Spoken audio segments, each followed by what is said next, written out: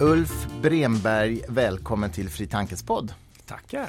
Du är civilingenjör i kemi och doktor i organisk kemi, eller hur? Stämmer bra det.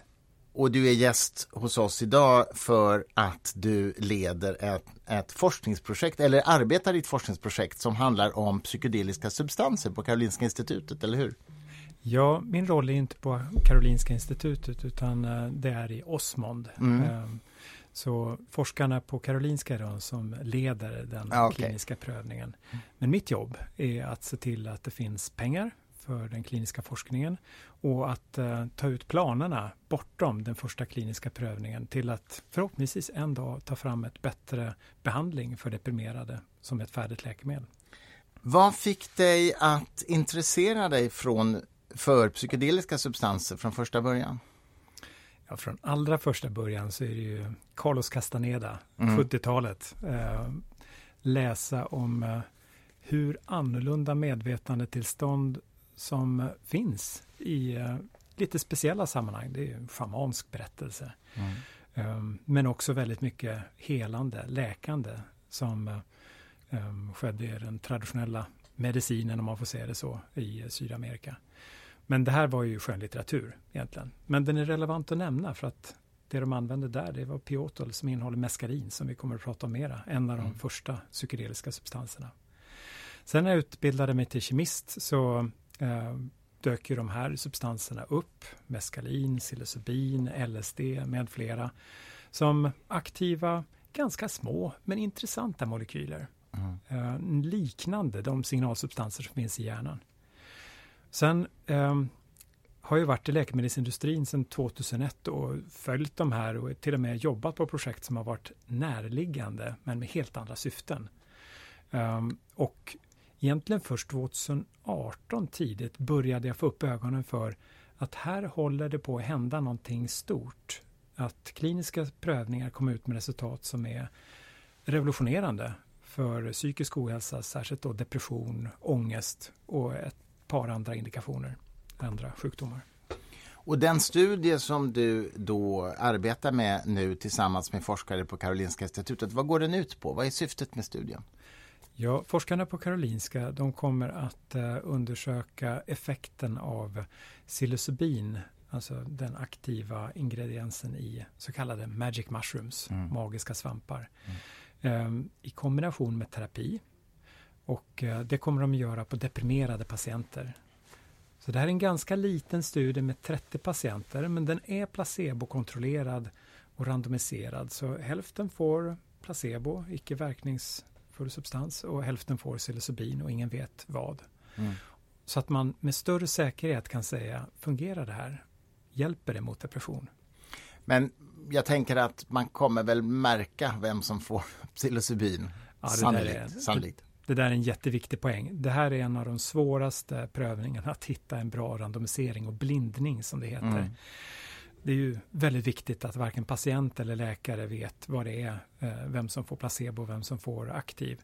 Men vi har hittat en lösning, och det är inte bara vår lösning utan det är många kliniska prövningar med psykedelika som görs med niacin, ganska hög dos av en B-vitamin som ger en så kallad flushing. Man får en varm känsla i huden och det är en tydlig känsla att någonting händer. Du menar att det här är placebopreparatet? Det här är placebot, precis. Så att antingen får du psilocybin och då händer det ju någonting väldigt tydligt med medvetandet. Eller så får du niacin och då känner man att någonting händer. Men det är ett helt kroppsligt fenomen. Ingenting händer i hjärnan? Nej, precis. Den tar sig inte in i hjärnan. Hur får försökspersonerna, hur intar de här ämnena? Det är en kapsel. Ser identiska ut. Sån här liten medicinkapsel alltså? Okej. Och du säger att det är 30 patienter och hälften av dem kommer alltså få B-vitamin. Yep. Och hälften får psilocybin. Precis. Jag har många frågor kring den här studien. Först och främst, hur går den till rent praktiskt? Alltså patienten kommer till er på morgonen och vad händer då? Ja, bara för att säga igen, jag är då inte en av dem som kommer att ta emot patienter, utan jag är strategen och den som ser till att de har pengar, forskarna. Men det är vision, vi ska prata om visionen också. Visionen ska vi prata, men rent konkret, det forskarna på Karolinska kommer att göra, det är först att skicka ut en annonsering att här finns en klinisk prövning. Om du är deprimerad och är villig att genomgå en klinisk prövning så kontakta oss. Och så tror vi att det kommer att komma ganska många. Det har redan kommit många innan vi ens har utlyst den här prövningen. Så kommer det göra så kallad screening. Man ställer massor av frågor för att säkerställa att de inte lider av för mycket andra sjukdomar. Och när de då har blivit inskrivna i studien så kommer det göras mätningar med hjärnavbildningar. Det kommer att stå blodprover, ryggmärgsvätskeprover. Och en träff med 2 terapeuter som kommer att följa patienten genom hela prövningen för att etablera en trygg relation så att den ganska intensiva upplevelse som en psilocybindos kan ge, den är otroligt viktigt att det finns ett professionellt stöd av utbildade terapeuter som kan hjälpa patienten både genom en kanske tuff upplevelse men sen också viktigast förstå efteråt, vad var det som hände egentligen? Jag förstår. Så de träffar terapeut både före dosen och under dosen, vilket är ungefär 6-8 timmar i ett speciellt rum som är inrett med mjuka vackra tyger, lugn belysning, en speciellt vald musik för syftet i hörlurar.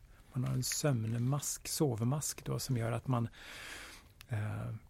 kan fokusera in och inte behöver tänka så mycket på vad som händer i rummet utanför utan fokusera helt på den inre upplevelsen.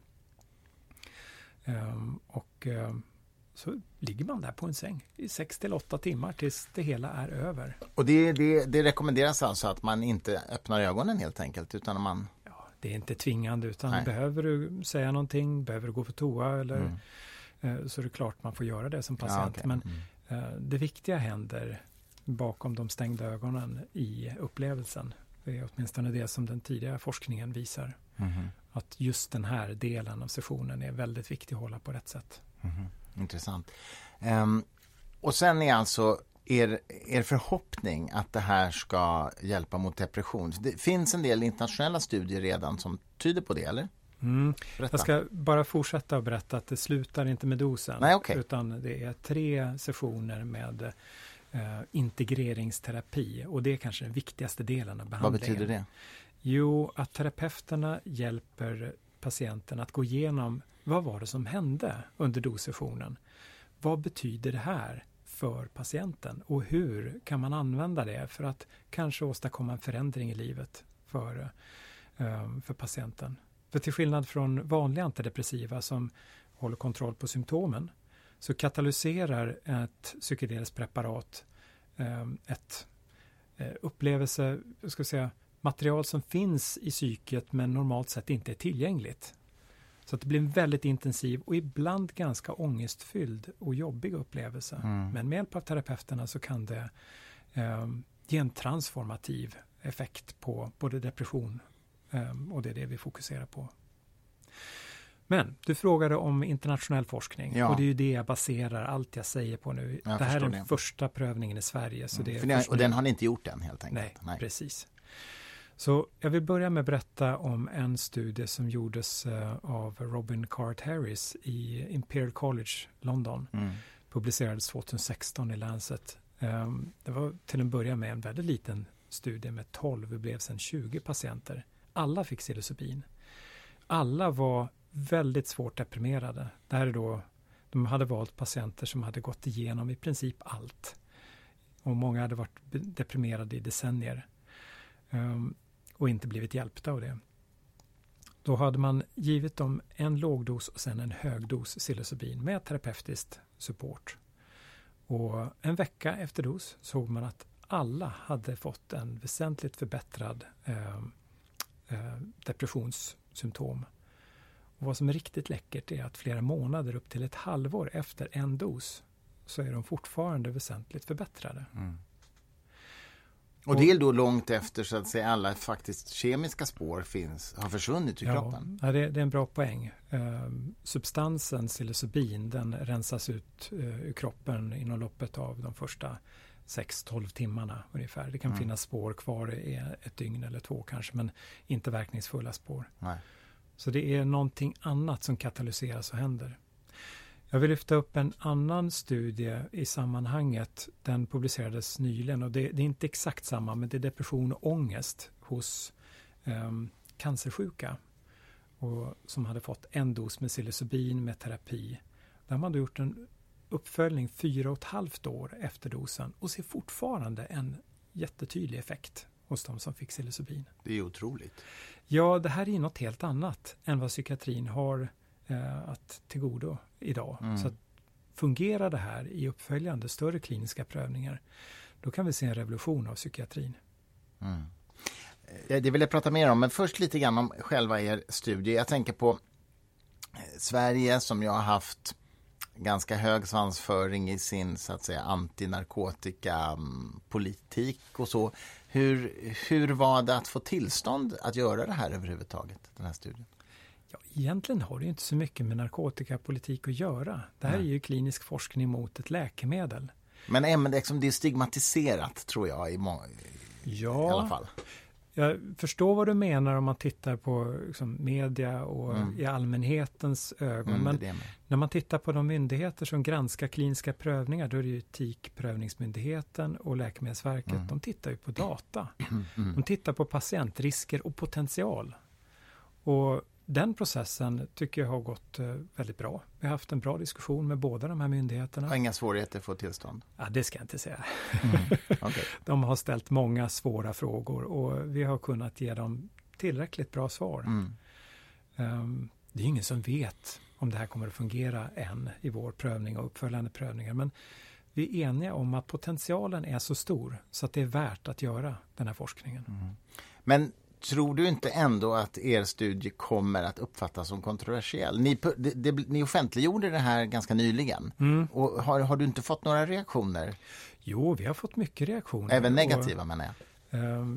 Nej, faktiskt inte. Det är intressant. Intressant, ja. Vi har följt delningar på sociala medier ganska omsorgsfullt och faktiskt inte sett några negativa reaktioner. Kul att se att den här DN-artikeln till exempel var den mest delade artikeln under det dygn som efter att den hade släppts i Sverige. Okay. Så det fick ett stort genomslag och i huvudsak positivt, vilket gör mig väldigt glad. Ja, det är ju roligt. Jag vill fråga dig lite om själva kemin här. Du är ju kemist och med psykedeliska droger brukar man ju syfta på LSD, psilocybin, eller hur? Meskalin. Vad heter ämnet i ayahuasca? Det är faktiskt 2 eller 3. Så det är DMT och harmalin och harmin. Okay. Så det är en blandning. Men det här är ju de naturligt förekommande förutom LSD som är halvsyntetisk. Vad menar du med halvsyntetisk? Jo, den kommer från mjöldryga, en parasit som växer på råg faktiskt. En svamp. Ur den kan man isolera ett startmaterial, en viktig del av LSD. Så gör man en kemisk modifieringen av den så har man LSD. Okej, det är så det går till att tillverka det? Det är så det går till att tillverka LSD. Och psilocybin finns i de här magic mushrooms? Ja, finns i svampar som växer över stort sett hela världen. Nu det psilocybin vi använder i den här kliniska prövningen, den är ju syntetisk. Så den har aldrig gått igenom en svamp. Det är enklast att garantera kvalitet på det sättet. Ja, det är klart. Men det pågår också prövningar med LSD i världen. Ayahuasca som du nämner har gjorts en hel del prövningar med. Meskalin som jag började berätta om Carlos Castaneda. Där är jag inte medveten om så mycket klinisk forskning. Den är lite besvärligare i och med att man behöver mycket meskalin för att få en dos kanske uppåt 500 milligram. Där psilocybin räcker fint med 25 milligram och LSD 100 mikrogram, vilket är extremt potent. Ja, just det. Okej, vad är det då som de här ämnena gör? Vad är det som är gemensamt för de här ämnena som definierar dem som psykedeliska? Hur funkar det, kort sagt? Ja, det är en jättespännande fråga som jag önskar att jag kunde få ett svar på själv. Men vissa saker vet man ju. Ja. Och det är att de binder till en receptor som heter 5-HT2A. Det är en receptor som normalt sett är en del av det serotoninerga systemet. Serotonin är en sån här substans som hjärnan producerar och kommunicerar mellan hjärncellerna med. Serotonin är väldigt viktigt för måendet och hur ska vi säga, motivation kan man säga. Det är inte belöningssystemet egentligen utan mera meningsfullhet. Om man ska nu dra kemistens perspektiv på det, vilket inte är samma som psykologerna. Men är det så att om man har för lite serotonin så blir man deprimerad, eller? Den bilden brukar förmedlas i samband med antidepressiva, så kallade SSRI-läkemedel. Att man normaliserar serotoninnivån. Det har man visat sen att det stämmer inte riktigt. Börjar man äta antidepressiva läkemedel så normaliseras serotoninnivån omgående, mer eller mindre. Men det tar ändå flera veckor innan en antidepressiv effekt kommer in. Så det är rätt tydligt att den modellen håller inte. Det är något annat som sker. Som kan ha med serotonin att göra. Psykedelika, de slår framförallt på en av de här receptorerna som heter 5-HT2A som sagt. 5-82. 5-HT2A. 5-HT2A. Ja, det var inte så deskriptivt namn kanske. Nej, det är inte det. Nej. Det är komplext allt det som händer i hjärnan, minst sagt. Och vad är en receptor då, om vi börjar där? En receptor är en liten molekyl som sitter i gränsen mellan en cell och en annan. Är det så här, synapsen. Och det den gör det är att den väntar på serotonin. Så fort den hittar serotonin så nu har det hänt någonting, skickar den signaler in i cellen som påverkar den nervcellens sätt att fungera. Så mer serotonin, det förändrar då hela hjärnans sätt att arbeta. Och psykedelika gör det här som serotonin gör, men riktat på egentligen bara eller framförallt en av de här alla typerna av serotoninreceptorer som finns. Så lite grann är det som att man skickar in en massa nycklar i ett rum med många dörrar. Och den här nyckeln öppnar en dörr som leder in i cellens och påverkar det sätt att signalera bortåt och fungera. Men den här receptorn då, med det här namnet som jag inte kommer ihåg, men det spelar ingen roll. Vad har den för funktion till vardags då, när den inte får psilocybin? Nej, då plockar den upp serotonin. Den lyssnar på serotonin och signalerar på... det här är ju en väldigt förenklad bild ska vi säga. Det är ingen som helt förstår hur det här fungerar, hur hjärnan fungerar. Men man vet att man slår på det här systemet, serotoninsystemet. Och inifrån den som får ett psykedeliskt preparat så är den subjektiva upplevelsen tydligt förändrat seende. Det är de här så kallade psykedeliska mönstren som finns en hel del konst gjord runt omkring. Med förändrade intensiva färger och mönster som upplevs ofta som väldigt vackra. Men kanske viktigare är en sänkning av barriären mellan det som är medvetet och det som är omedvetet. Så sättet som hjärnan fungerar förändrats dramatiskt. Och under den tid som hjärnan utsätts för en psykedelisk substans så fungerar den väldigt annorlunda. Det kan vara ofta så att minnen som man kanske inte har tänkt på decennier, upplevelser som man hade förträngt eller överhuvudtaget inte är medveten om att man har haft, kommer upp till ytan och blir väldigt levande. Det kan vara att återuppleva sånt som hänt i ens barndom. Det kan vara symboler som är ganska svåra att tyda. Och där behövs terapeutens hjälp för att sätta det här i ett sammanhang. Vad jag försöker teckna nu är bilden av en dramatisk upplevelse som kan vara extatisk, jättejobbig eller någonstans däremellan eller både och. Jag förstår. Det är ingenting jag kan rekommendera att någon tar på egen hand för att det finns tydliga risker med det. Det finns en anledning att det här är narkotikaklassat. Jag förstår, men fortfarande på kemisk nivå, när du säger att psilocybin binder till den här receptorn, vad betyder det? Betyder det att den triggar receptorn så att säga, att reagera? Precis. På samma sätt som den skulle gjort med serotonin då? Eller inte på samma sätt uppenbarligen? Ja, på ett liknande sätt. Du kan tänka dig det här bilden med rummet med massor av dörrar och nyckelhål i dörrarna. Och serotonin är en nyckel som passar ganska många dörrar som aktiverar olika förlopp in i cellen. Psykedelika passar jättebra, bättre än serotonin, till en av dörrarna och öppnar den väldigt effektivt. Ja, mycket mer än serotonin uppenbarligen. Ja, mycket mer. Okay. Okay. Så det är en bild av vad som händer. Men skulle du säga att serotonin öppnar den dörren lite grann? Ja. Också? Och olika beroende på vilken sinnesstämning man är, energinivåer och faktorer som vi inte förstår. Ja, jag förstår tror jag. Men okej, psilocybin då.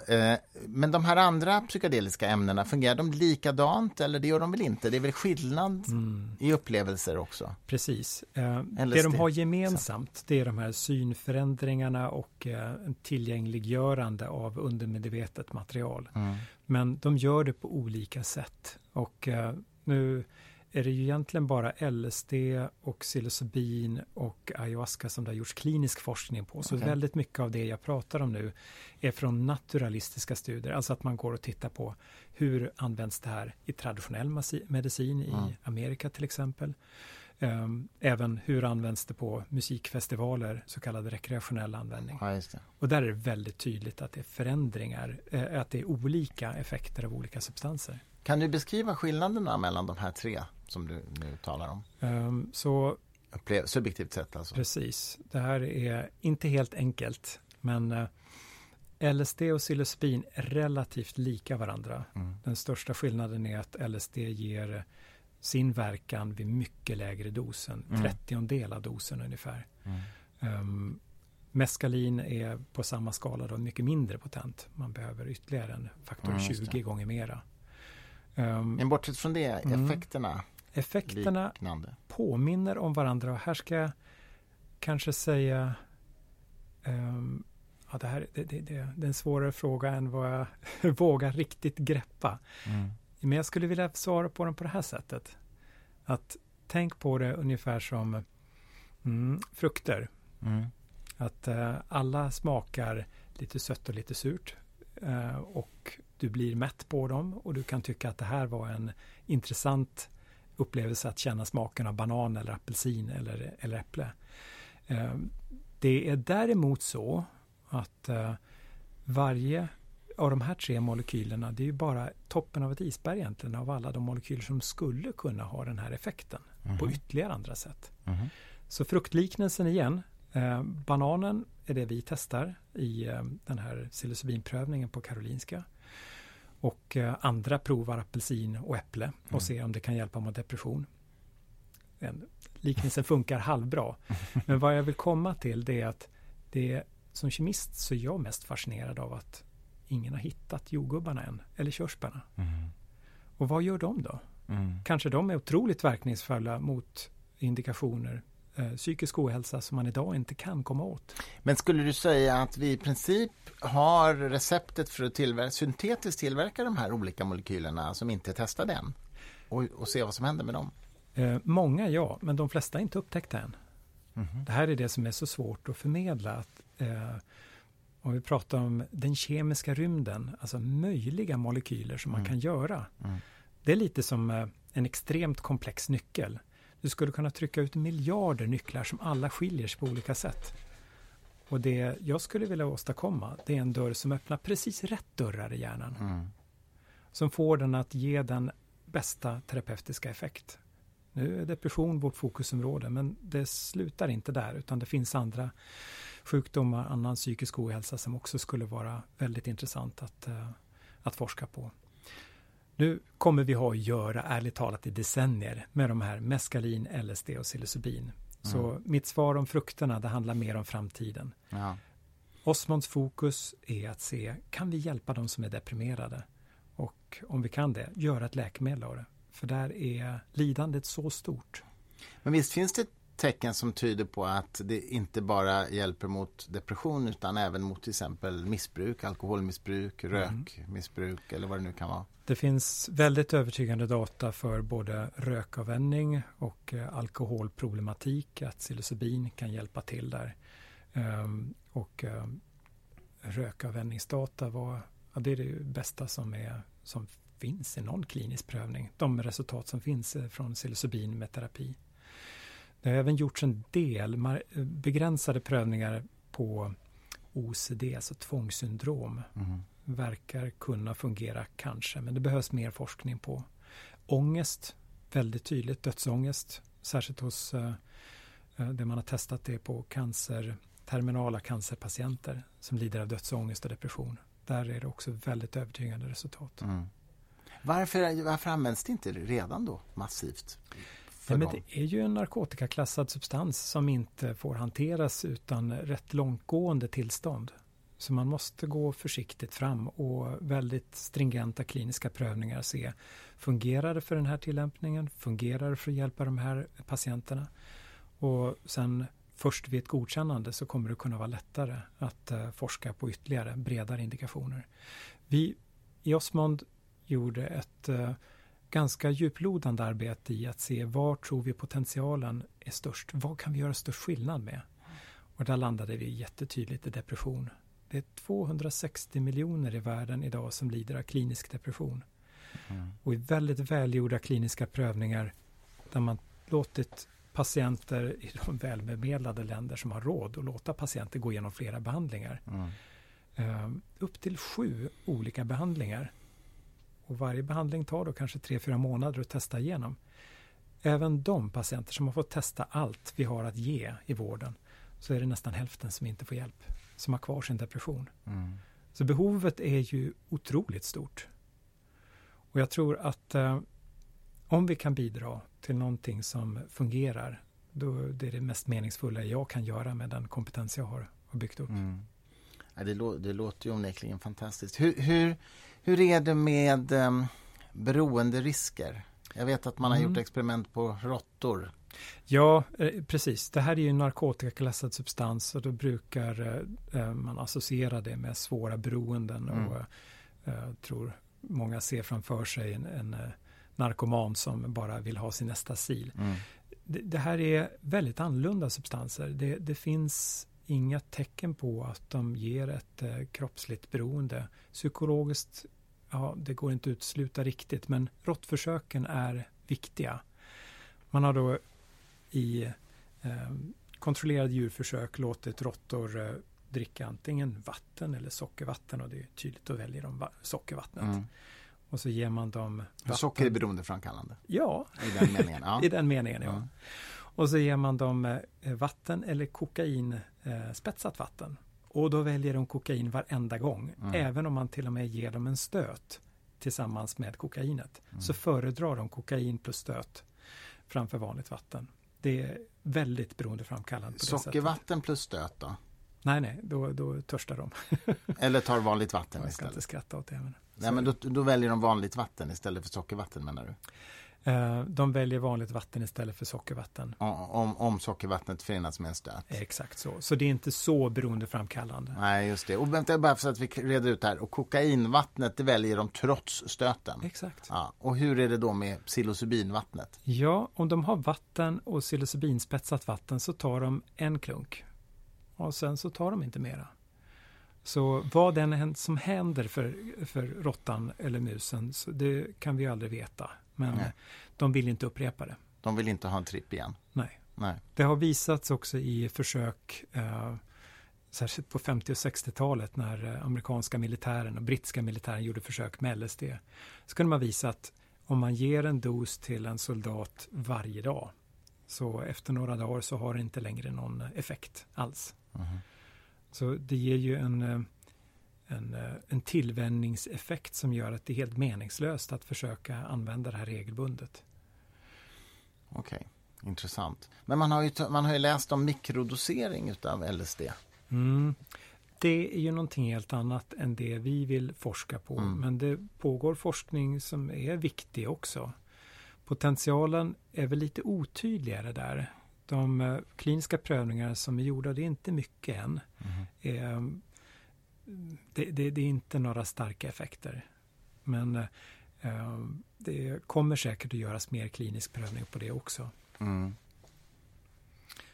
Och där tittar man visserligen på depression, men jag tror att det kommer att gå snabbare för forskningen som testar en full dos med terapi än att testa mikrodosning.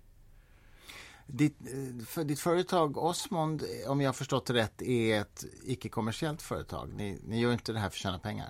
Det stämmer, och det är en viktig poäng. Osmond Labs är helägt av en stiftelse, Osmond Foundation.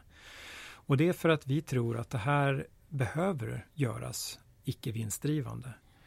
Och anledningen att vi tror det är att läkemedelsindustrin har hittills varit ganska avvaktande till att ta i psykedelika överhuvudtaget. Och jag tror jag förstår varför efter mina år i läkemedelsindustrin. Det är en dålig match med den affärsmodell som läkemedelsindustrin jobbar efter.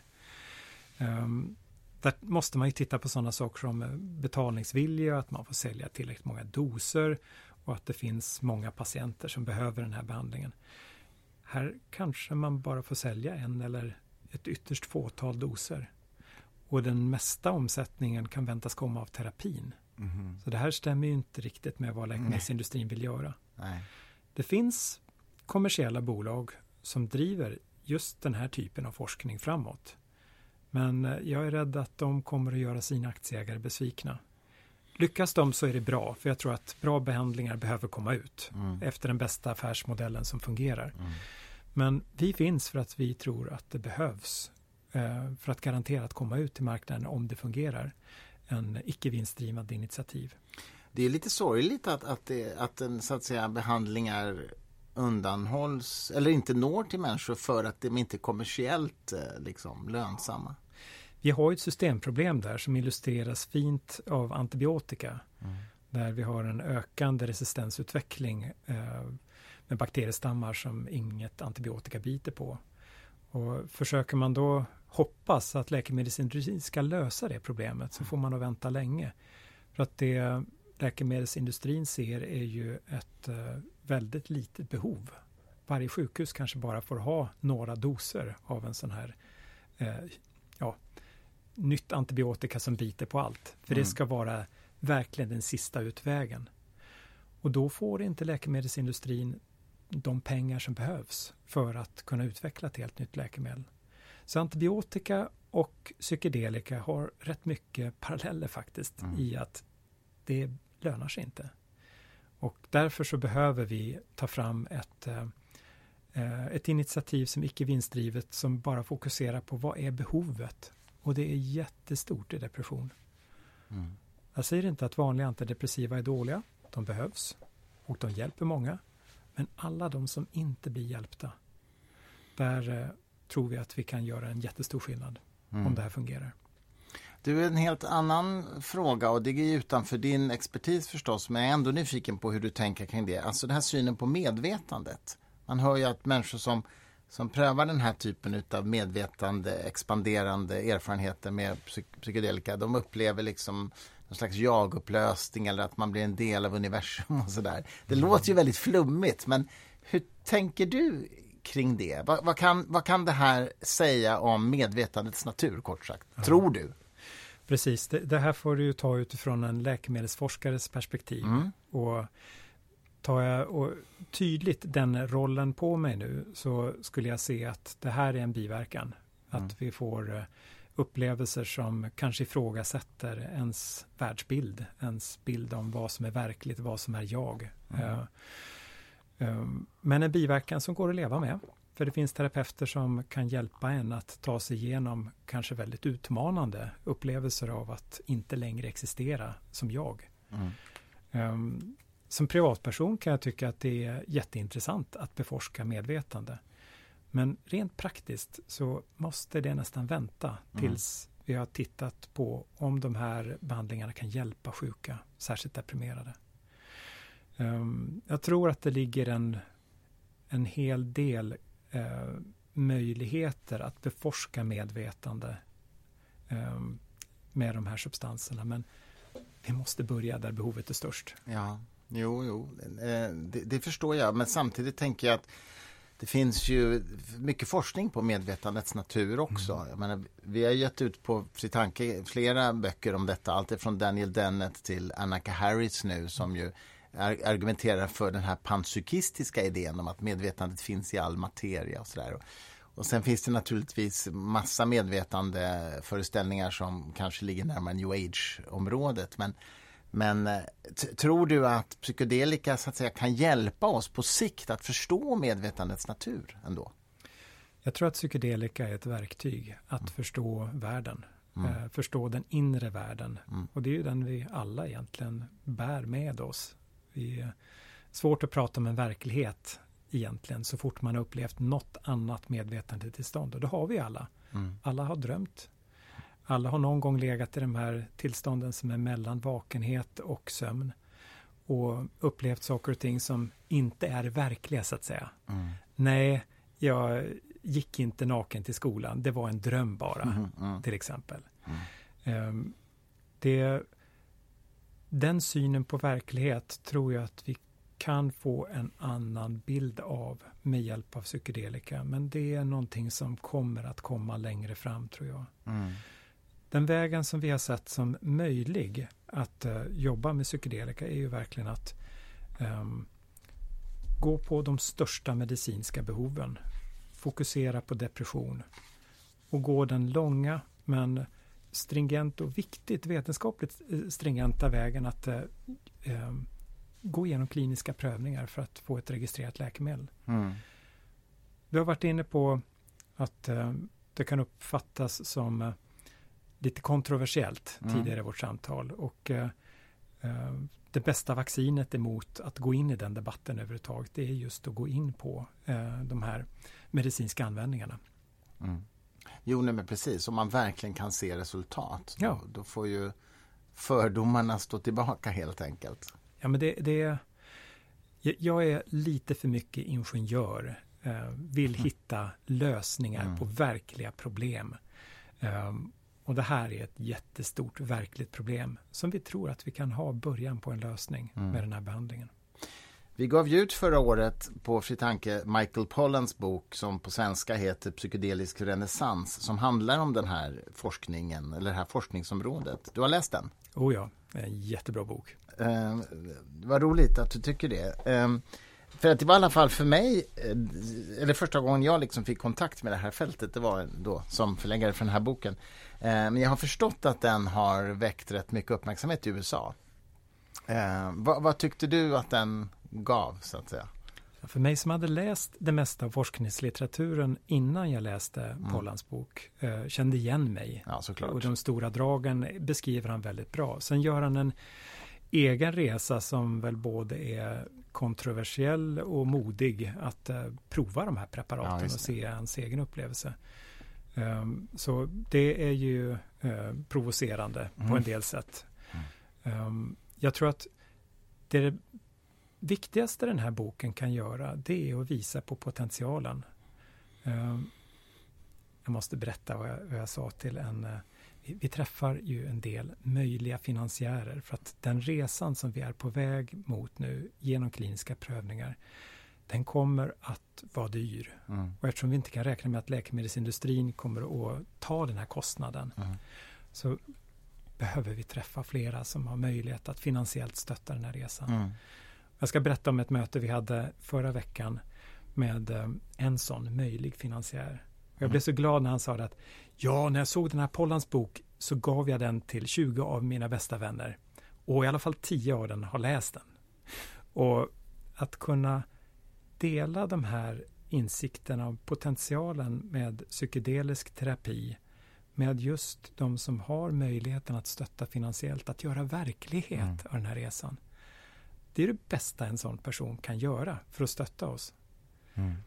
För att i och med att vi inte räknar med att Astra och de andra stora läkemedelsbolagen löser det här problemet, så måste vi istället vända oss till samhället och visa på, här finns ett behov. Det kommer att kosta, men vi tror att det är värt det.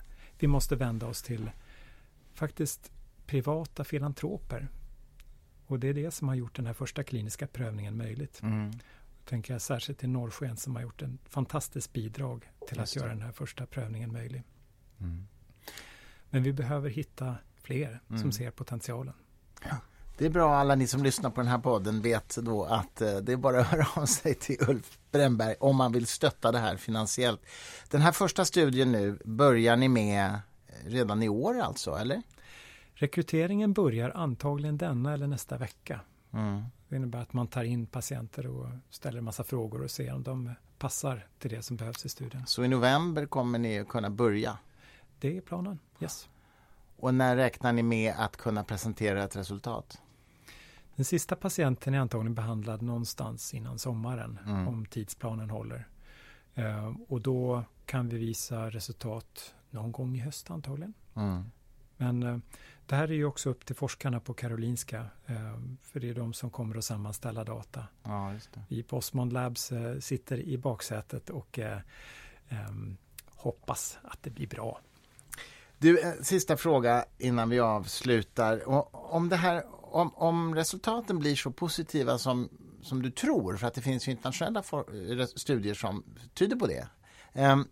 Om det blir så positivt som du tror, när tror du att en så att säga vanlig patient med depression kan få det här utskrivet hos sin doktor i Sverige?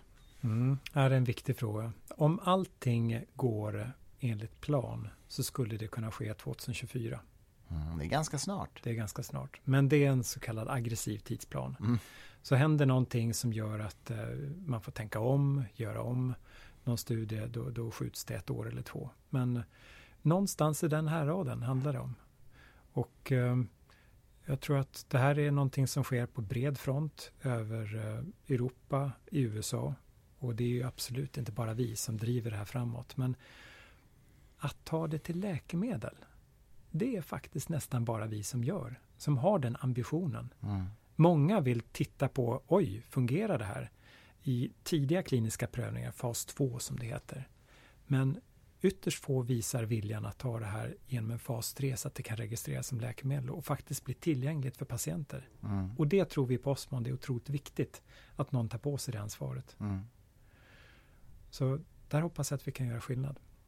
Fantastiskt. Ulf Brännberg, tack för att du var med i Fri Tankes podd. Tack Christer.